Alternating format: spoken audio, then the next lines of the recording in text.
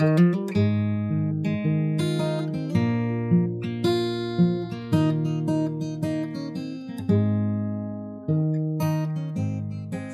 Spurs people, thank you for tuning in again to the Steve Perryman podcast.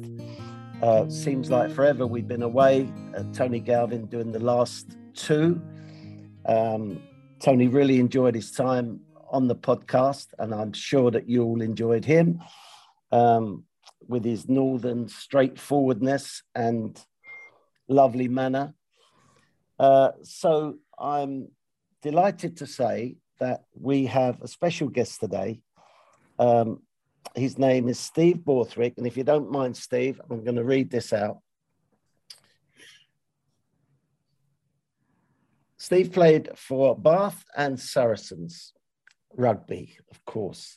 At international level, he represented the senior England rugby union team between 2001 and 2010, 9 years, and captained them between 2008 and 2010. He was appointed the England forwards coach in December 2015, a role which he left in mid-2020 to become head coach of Leicester Tigers. And for you that don't know, you Spurs people with blinkers on for only football, Leicester Tigers are top of their league, the best league. And yes, Steve is welcome, Steve. Thanks very much. It's great to chat to you. Thank you very much. Thanks for joining us. Steve, we've got a number of things in common. We both live in Wiltshire. We both worked in Japan. Yeah. And we're both called Stephen with a PH. Okay. Does anyone ever call you Stephen with a PH? Only my mother when I'm in a lot of trouble. Only I've done something wrong. And that's exactly the same with me. Yeah. Stephen, unfortunately, she's not with us now. But if I got the Stephen call, yeah, then I was in trouble. So, Steve, well done for your results this season. So you joined Leicester Tigers mid-COVID. Yeah. What a time to join a club. Yeah, it really was. So at that point in time, everyone was in lockdown. At that point, the club was everybody behind the scenes was working really hard to keep the club to survive. The custodians of the club, if you like, were really working to try and secure it financially. Everybody accepted pay decreases. So some people decided they didn't want to do that and left the club. So the day I arrived, I wasn't 100%. The day I started, wasn't sure exactly how many players were going to have decided not to have taken that cut and decided to have left the club. So it was a bit of a tumultuous period. The club at that point was sitting very low down in the league. So this is the middle of 2020. And the season had about 8 or 10 games to finish. And at that point, the only kind of saving grace, if you like, is one other team had been found guilty of salary cap breaches and had effectively been relegated from the league. So they were going to, it didn't matter what was happening. They were going anyway. Yeah. So I joined the team that was in a pretty sorry state, but we knew we couldn't get relegated that year. Yeah, that helps, eh? So it gave me an opportunity there to find out a lot about the players. That I could, a load of young players got more game time than potentially they would have done if we'd been fighting to avoid relegation. So I could learn about them, and some young players really stepped up and showed the fight they had in them and how good they were. Yeah. And is that what clubs do? They develop young players, or you just happen to have got a lot of good young players at once? Yeah, so the clubs that generally get in success year on year are the clubs that keep producing their own, if you like. And that, I think, is a really important aspect. When I was at Bath brought through a lot of younger players.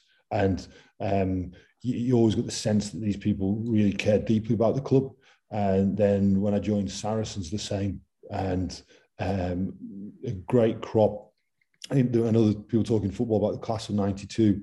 When I was at Saracens, I joined in 2008, and there was a group of young players in 2008 that were coming through, many of whom are still in the England team now. So we're 13 years later, and they came through, and Saracens ended up winning a lot of trophies with that group of players.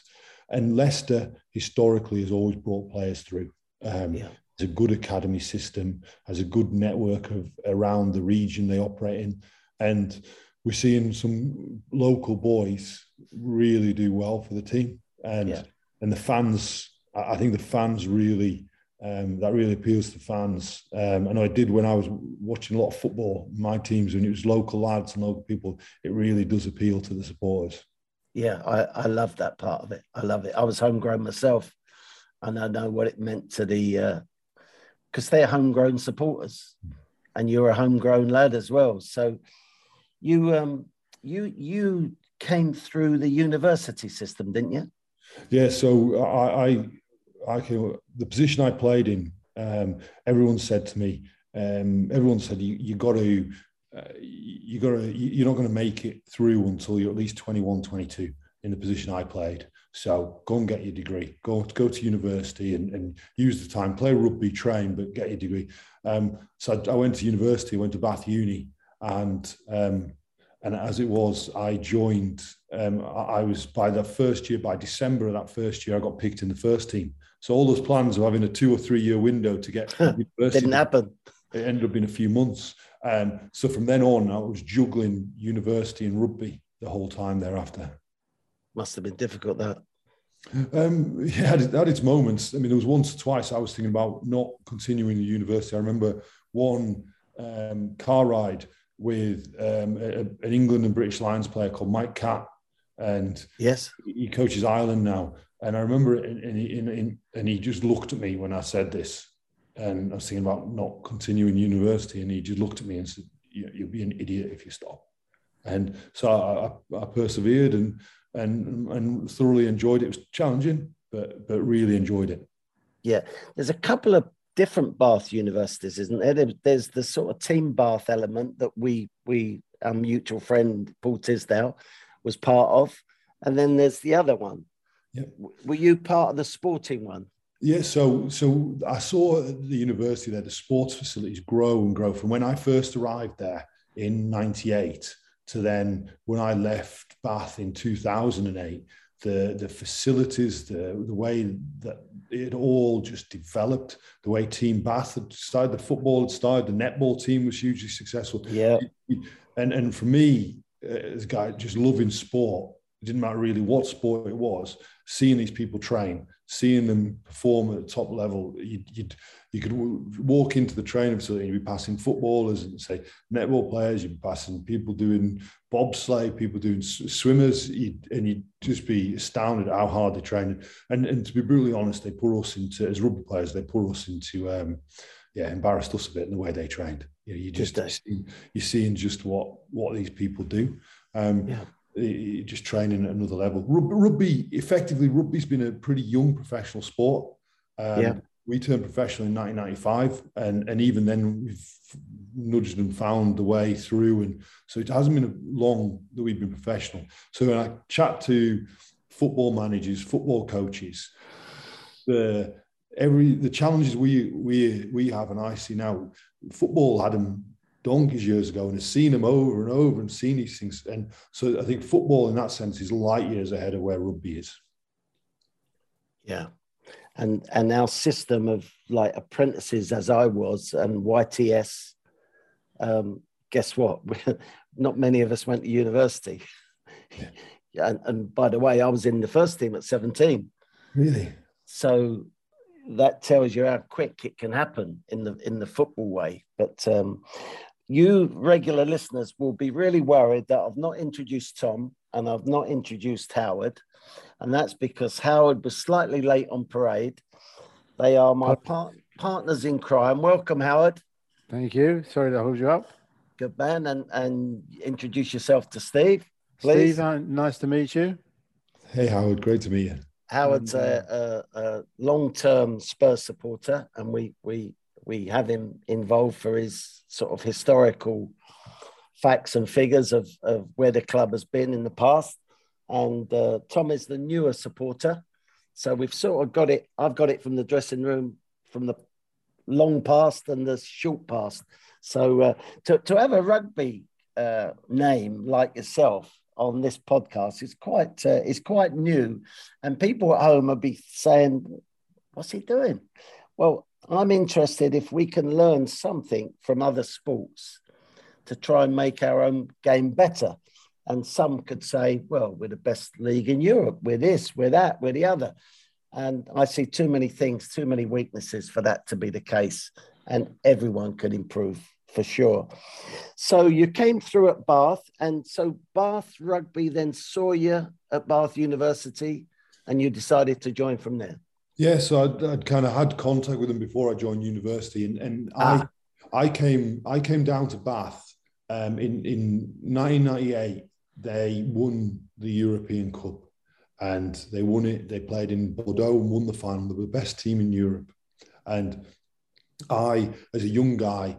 And I don't know what it was like for you when you joined Spurs and you saw the first teamers, and you probably went to White Hart Lane the first time. I went to the Rec the first time, and I watched the game at the Rec, and it was the European Cup semi-final, and the atmosphere around the town. And again, I don't know what it's like around Spurs when it's a big game. And I'd walk through the town, and there's just energy in the town.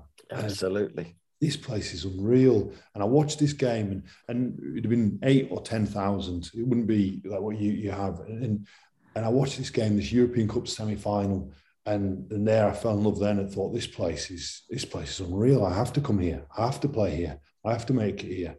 And so that's why I made the decision. And a really great coach called Andy Robinson was also there. I got to learn from him. Yeah. What actually happened there is the team then was probably at its sort of peak. It was, or it probably just about hit its peak. That was the top summit. It won everything. Then now they won the European Cup, and the players have got a bit older and probably hadn't been they hadn't thought about what was coming next.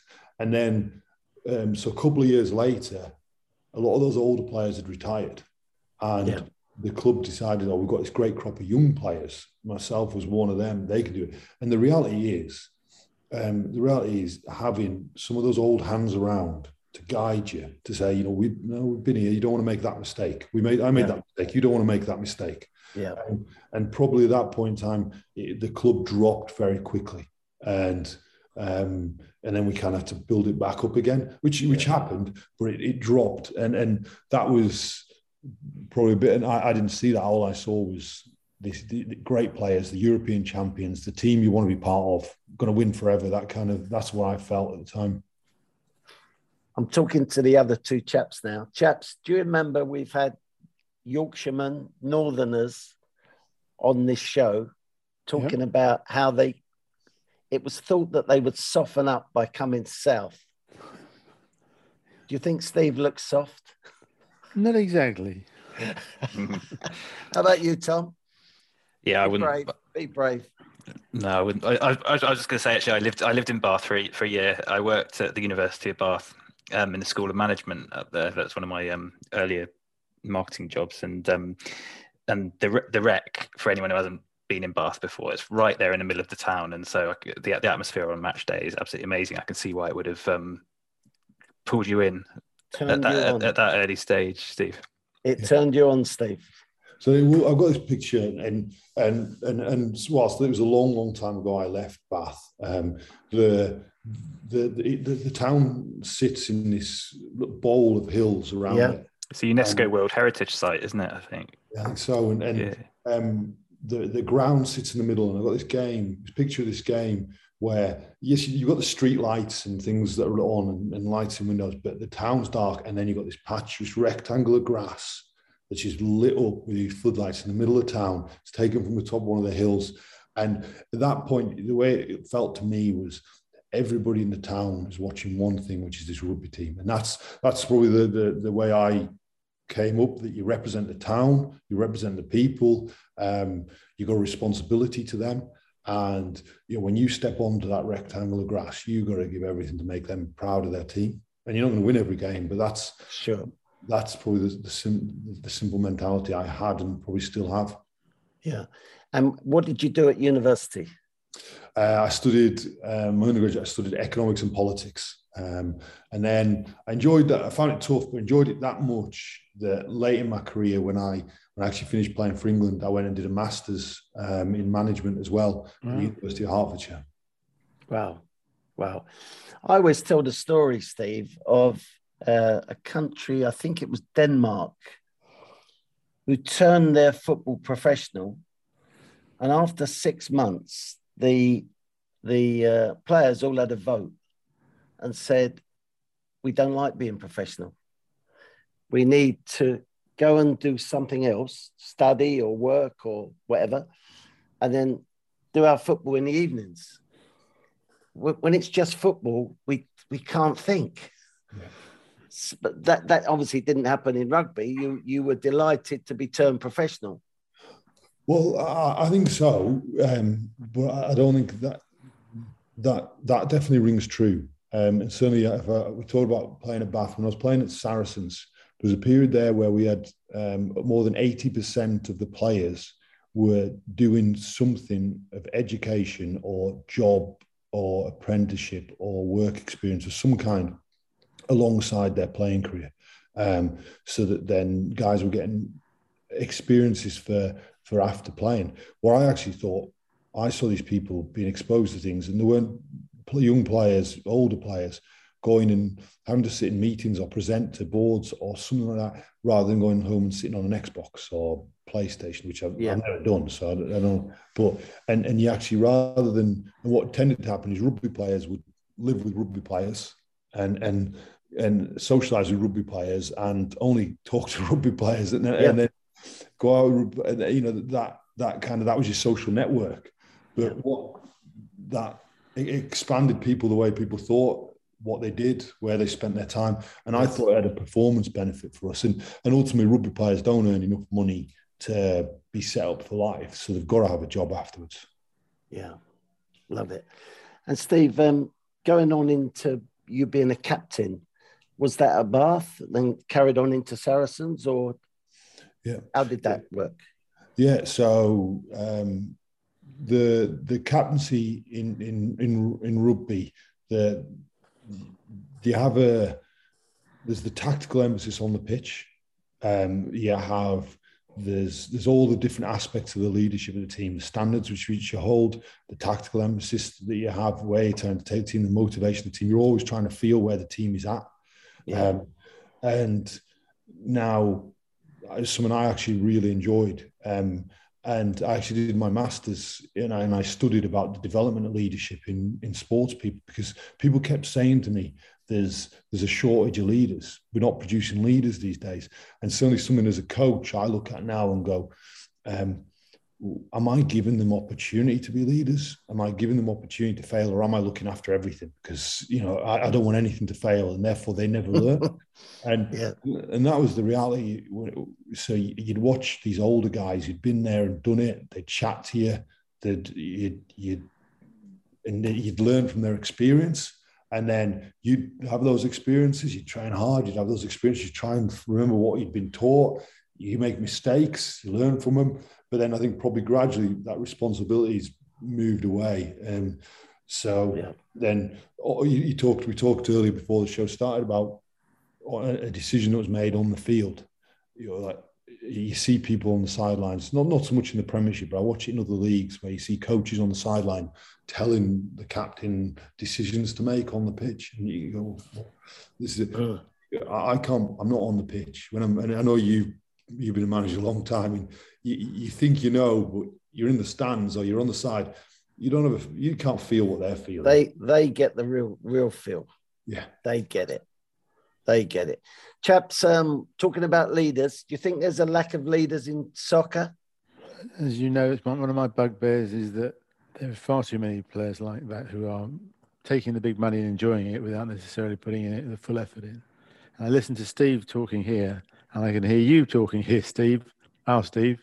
Yeah. Because you're not quite the same as Steve, but you're both on the same wavelength of where you seem to be with players. Yeah, yeah. It's well, it's not a popularity contest, is it? For sure. No. Being a captain, you sometimes. I think in soccer, Steve, tell me about rugby. I think there's a lack of man talk. Yep.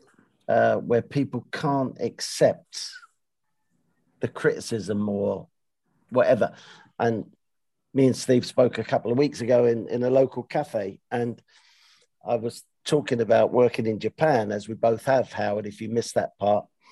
And you had to be very careful in Japan digging out a player in front of the others, because the shame they would have felt, you had to do it in private. So Ozzy would do it in private. Ozzy was the manager. I would just have to drop one or two things in to let the group know that he hasn't got away with that. Do you know what I mean? Which is sort of half and half position. But yeah, I think the whole world are looking for leaders. That's what I think in soccer. And you don't go on a coaching course to be taught it. You don't learn how to teach players to lead.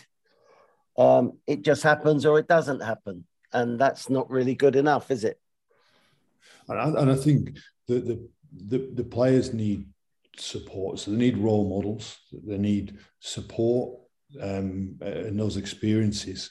And as a coach, you've got to try and give them the opportunity where they might get it right and they might get it wrong. But you've got to, either way, you're going to support them through it, because it's only by doing those things that they're going to learn. It's the only way I learned, was by making mistakes and fixing it and getting it right quick, and having people around you that help you or stop you making the mistakes, teammates. I think it's challenging for young people. I think it's far more challenging now. I retired in 2014, which I don't think was that long ago. But it's changed so much. And these young people, with everything they've got to deal with around all the social media. In 2014, I didn't deal with that. I didn't have to deal with it. It was there. Thank God. But these guys have got to deal with an awful lot. So I think from a coaching perspective, I think coaching's changing. Even I feel I've been coaching a relatively brief period in comparison to yourself, Steve, with your wealth of experience. I think even in the short time I've been coaching, I think it's changing how you got to deal with players, how you got to interact with them, how the support they've got to have, because there's a load of stuff going on that you might not be aware of with checking. I've heard stories. I've not seen it in rugby. I've heard stories about people checking their phones at half time to see what's going on social media and see whether that mistake they made in that first half they're being vilified for. And wow, you've got to deal with that. And it's easy to say, well, why would you check? But the young people do. And so how as a coach you support them through all those experiences is another part of coaching now. And do you think that your captaincy experience then led you sort of obviously into coaching, and now as head coach? Do you think that's a natural progression? So I found that one of the rules I went by, or lessons I went by, is if I got to a Saturday afternoon and I was saying a lot, it meant I'd messed up the week. It meant because I had to grab them on a Monday. And generally in rugby, we only play once a week. So, and whilst sometimes it's Friday, sometimes it's Sunday, generally Saturday. And if I grab them on a Monday, and it might not necessarily have been me speaking on a Monday, but going to some of the other leaders, having a quick word in an ear, so they're not hearing me all every day. And if I grab them on Monday, build it on a Tuesday, a little bit more on a Wednesday, through the week, you got to a Saturday and you've had the message has been going. So you get to Saturday and they're talking it, and they're saying it, and you're going, right, not all I need to do is channel this a little bit. I just need to nudge a couple of people, check, are they all right? And as a coach, I don't think too dissimilarly. I kind of think what they are, where are they, what's the message, what's the main thing they need to be concentrating on? And if I can get them talking about that, them carrying it, and them taking it into the game, then I think we've probably got a better chance than we had otherwise. And Steve, so now you're in your second season. In soccer, people say the second season is the hardest. Although your first one wasn't a full season, was it? It's been a bit weird. I had 10 games of one season, and then I had a full season, and now I'm in. Okay. So you are in your second full season as such, yeah. And you're top of the league. We're not counting any chickens, of course not. Too much can happen, can't it? Yeah. But are you surprised at the progress of the team and the players? Am I surprised? Yes and no. A policy I've gone by is the league table. I've never mentioned it. I don't know what you did. I never mentioned it. We never talked about it. This is really focused. How do we just get better? And right at the start of preseason, so let's just make sure our house is in order. Like I can't do anything about any other team in the Premiership. I've no control. So let's just be the best team we can be. Let's train hard. Let's train on what we think is the things we've got to get better at, and let's get better at them. And if we get better at them, I think we've got a better chance of getting better results. So that's what we started at, and the players have grasped onto that. And at the same time, so I don't talk too much about big picture or end goals. And I say, like, we've got a game in front of us. And this is certainly one thing I will learn from coaching very quickly. If you spend too much time looking too far behind on the wins you've got, you're going to get smacked in the face coming right in front of you. Or if you start looking too far ahead, that smack in the face is coming. So very much next game. And yes, I've always got a bit of a plan. I know what I want to do selection-wise. I know what I want to do with the team tactically and how training. When do we need to train a bit harder? When do we need to pull back a little bit? I've got all that. But as far as I'm concerned, day to day, let's just get better this week. That's what I try to do. And I think that trying to take a bit of weight off the players in that sense. Let's enjoy this, because ultimately, being a professional sportsman, being involved in something you love doing, like not many people get that privilege. No, so absolutely. Work really hard and enjoy it as well, because it only lasts a pretty short time. Yeah. Steve, do you have a link with Leicester City in any way? So when I met Brendan, and I gotta say, he was absolutely incredible. I sat there, I've got my notebook, made pages and pages of notes, gave us a full afternoon, and I was thinking, crikey, with all the stuff he would have to do and the pressures a Premier League manager has, gave us a full afternoon of talking through how he changed, what he did when he came in at Leicester City, and how he lifted them up, what he set his approach, and talked about some of his stories and about what he'd done previously at other clubs. And I was gobsmacked by the generosity of him, and then just the depth of thought. And again, I refer back to what I said earlier. Football, I think, is a long way ahead of us, and rugby. And when I go and sit with him for an afternoon, I thought that, he's miles ahead. It's just incredible. Me and Tiz went to spend a day with him. Wasn't a day, it was 2 or 3 hours when he was manager of Swansea City. And he was incredibly kind with his time and generous with everything, ideas and facts and figures. And ended up, by coincidence, that we sold our most valuable young player to Swansea for £1.7 million. He wasn't actually the manager then, but it left us with a good feeling about with Swansea, for instance. So if you were to win the Premiership, do you think that would be a bigger surprise than Leicester City when they won the Premier League? Wow. Is Leicester historically a rugby place? Yeah, so it was always a rugby town. Was it? Always been the most, Bath and Leicester, the two most successful teams. And then I think as Leicester City got better and better. The impression I've got is it also coincided with the time where Leicester Tigers declined, and I think that what I see now is you can drive through Leicester, and on one house you'd have Leicester City flag there, the next house is Leicester Tigers flag, the next house is Leicester City. Some have got both in the windows, and it's certainly a town that is, or a city that's passionate about sport. That they're definitely passionate about sport, which is great to be a part of. It was always a clothing place, Leicester, wasn't it? Have you been aware of that?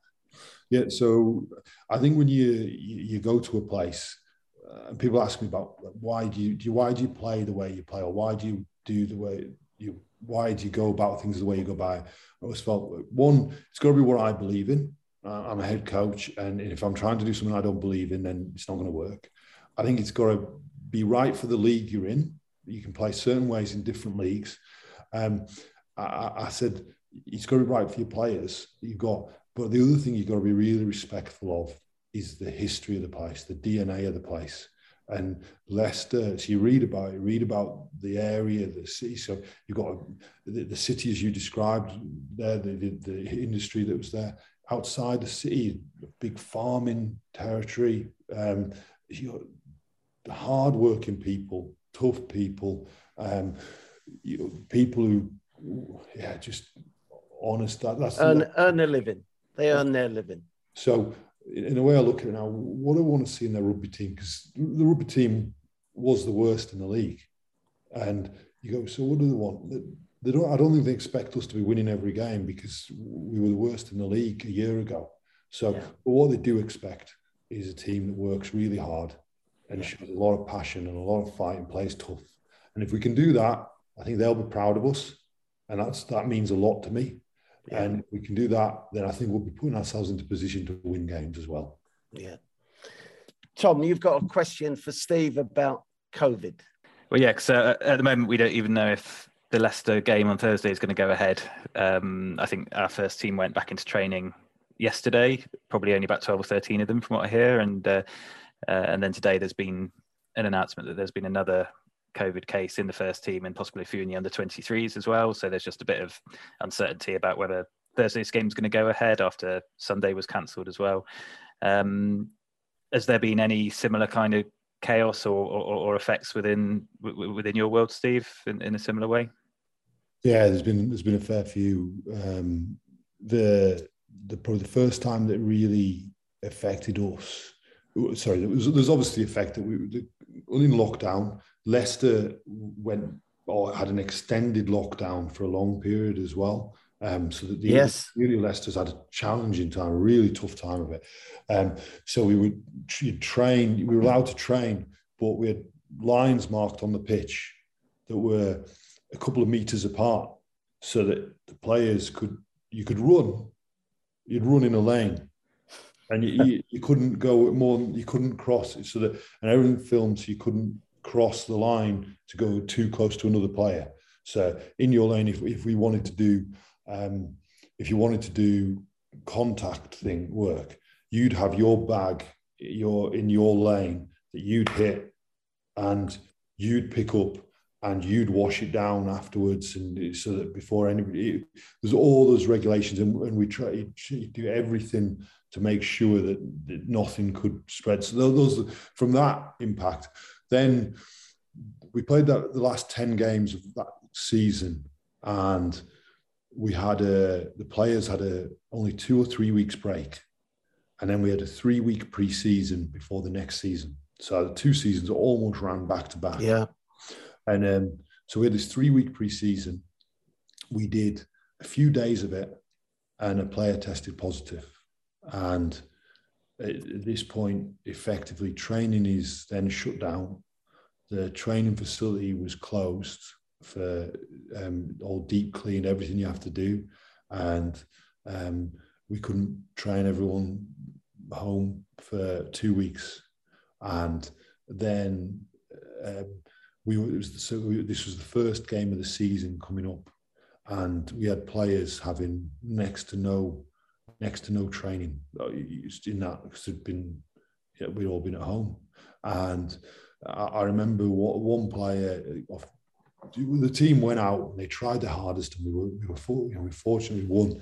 The next week, we played again, and we had a couple of soft tissue injuries, and players that had this limited training, and suddenly then, so they come out for a long spell. So then other players go into their positions, and then they play more and train more because you've got a smaller squad now because you've got players a bit. So what happens to those players?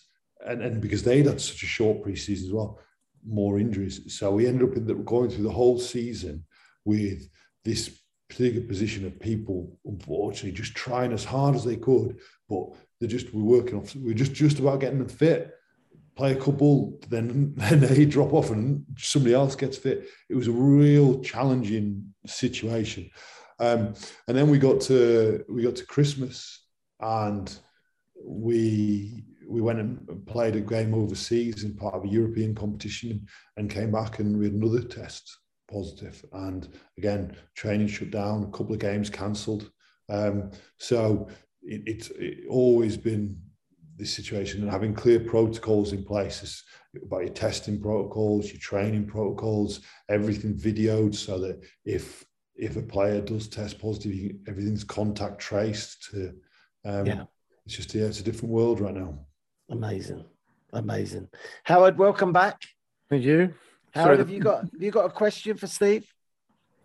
No, you've gone straight through it.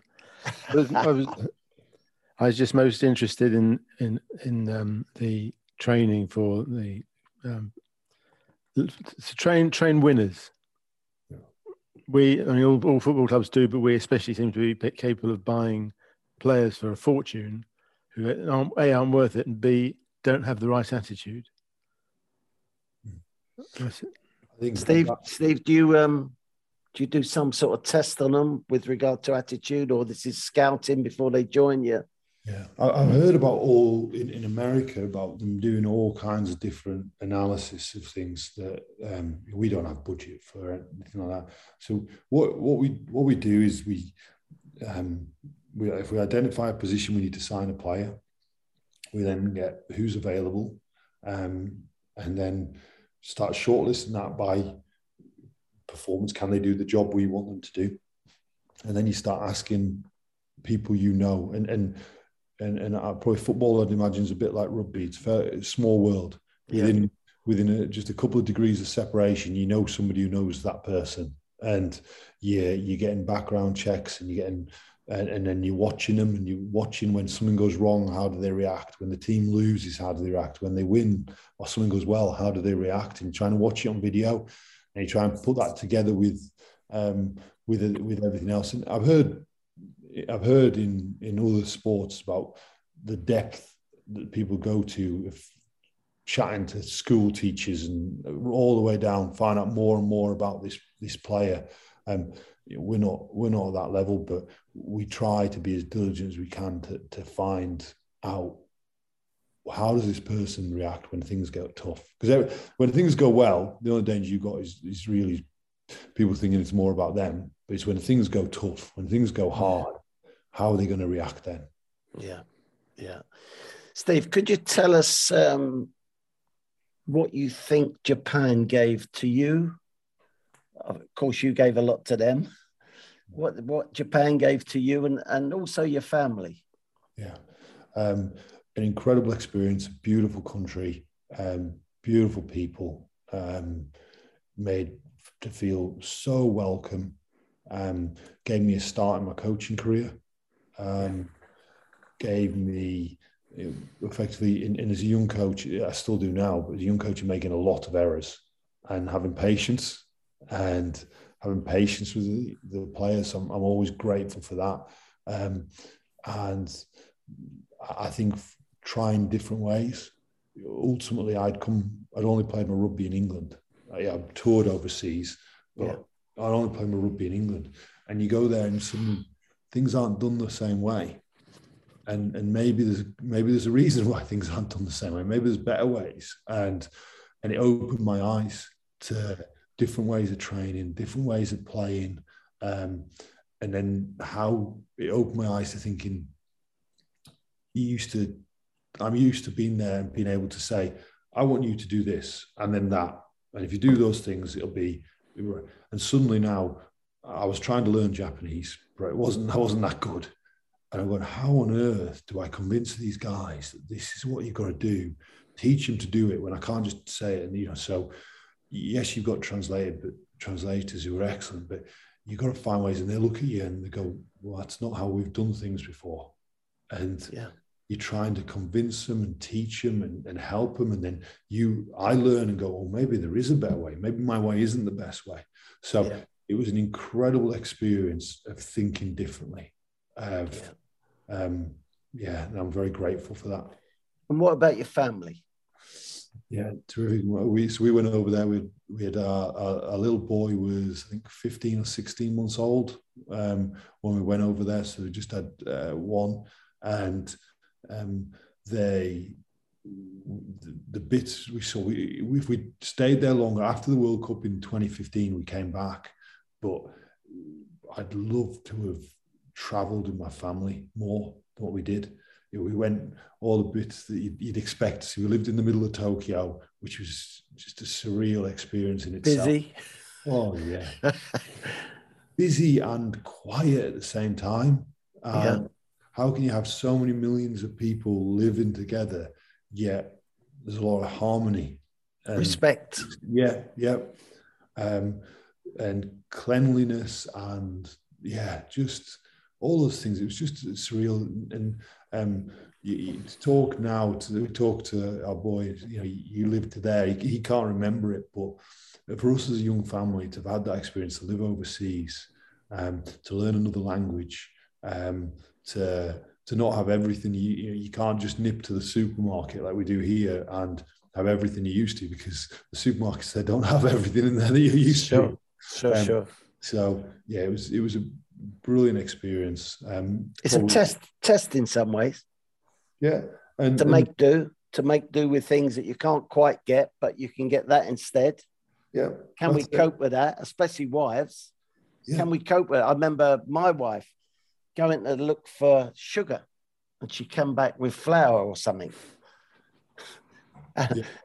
That's why she learned Japanese in 18 months. Bless her. Yeah. And I don't know if you saw this bit of film, but there's a Japanese player playing at Celtic and he got substituted. Howard, have you seen this? He got substituted. So he come off, and you sort of always watch the sub, don't you? Because you think, has he got the needle? Has he going to show some dissent? What's he going to do? You know what he did? Pick litter up along the touchline. If that doesn't weigh up Japanese people, I don't know what does. It was amazing. He just saw litter as he's walking off and decided to bend down and pick it up. Wow, amazing. Yeah, we loved it, Steve. We loved Japan, and we weren't in Tokyo. We was in a little bit less busy place near. You've been on the fast train and you go past Fuji. That was the sort of area where we lived, and just magnificent people, magnificent. So, and what we found, myself and Ozzy, was that you're like the sensei, and we follow you. And in some ways, you are doing a bit of the thinking for them. But when you convince them that that's the right way by your results and they're having fun playing and fun training, etc., then it's a flow of learning. So great place, wonderful place. Yeah. So, well, I was fortunate. We went back there for the World Cup in 2019. Yeah. So having lived there for a couple of years in 2014, 2015, then you go. I went back once or twice in that time doing recce's for the World Cup, and then we spent 2 months, probably more than 2 months in Japan, touring it again, going and seeing other places we were. We're very fortunate in doing what I do and doing what you do, that you get to see places like that and meet people, the type of people we met. I'll give you a leadership story about Japan. So Ozzy leaves, I take over. we do well because me and Ozzy put a lot of time into that team. And then new people took over in terms of ownership. And they come up with an idea that instead of traveling green car, the 11 that I picked and me would travel green car, and everyone else would travel second class. So I said, that's never going to happen. Why not? Why not? Because we are all green car, i.e. first class, or we're all second class. You decide what you want to do, but it's one or the other. If you're going to break up our team that we've spent 4 years building, this togetherness, this family group, you must be mad. Anyway, they didn't do it. So I think that's being a proper leader. Yeah. I'll suffer, but I'll suffer with all of them. So, Steve, listen, been great to talk to you. I do appreciate it. We could have gone on forever here, chaps, couldn't we? Absolutely. Ah, my word. So such an experience talking to you. And we wish you the very best in the rest of the season, Steve. And hopefully we can meet up in the local cafe again. Make sure your mum doesn't have to call you Stephen too many times between now and the end of the season. And I wish my mum could call me Stephen again, just one more time at least. But been great to speak to you, and good luck to your family, and stay clear of that COVID, will you? Because you don't need it. Great. Thanks for coming. Thanks for listening, troops. Let's see if we can get a game in very soon. We like the look of Conte. He's making good signs. He says some fantastic things about working together and being a group and all that stuff. And why that hasn't happened before, I'm not quite sure. But we're all a bit more positive to how this season's going to turn out. So thanks for listening, and come on, you Spurs!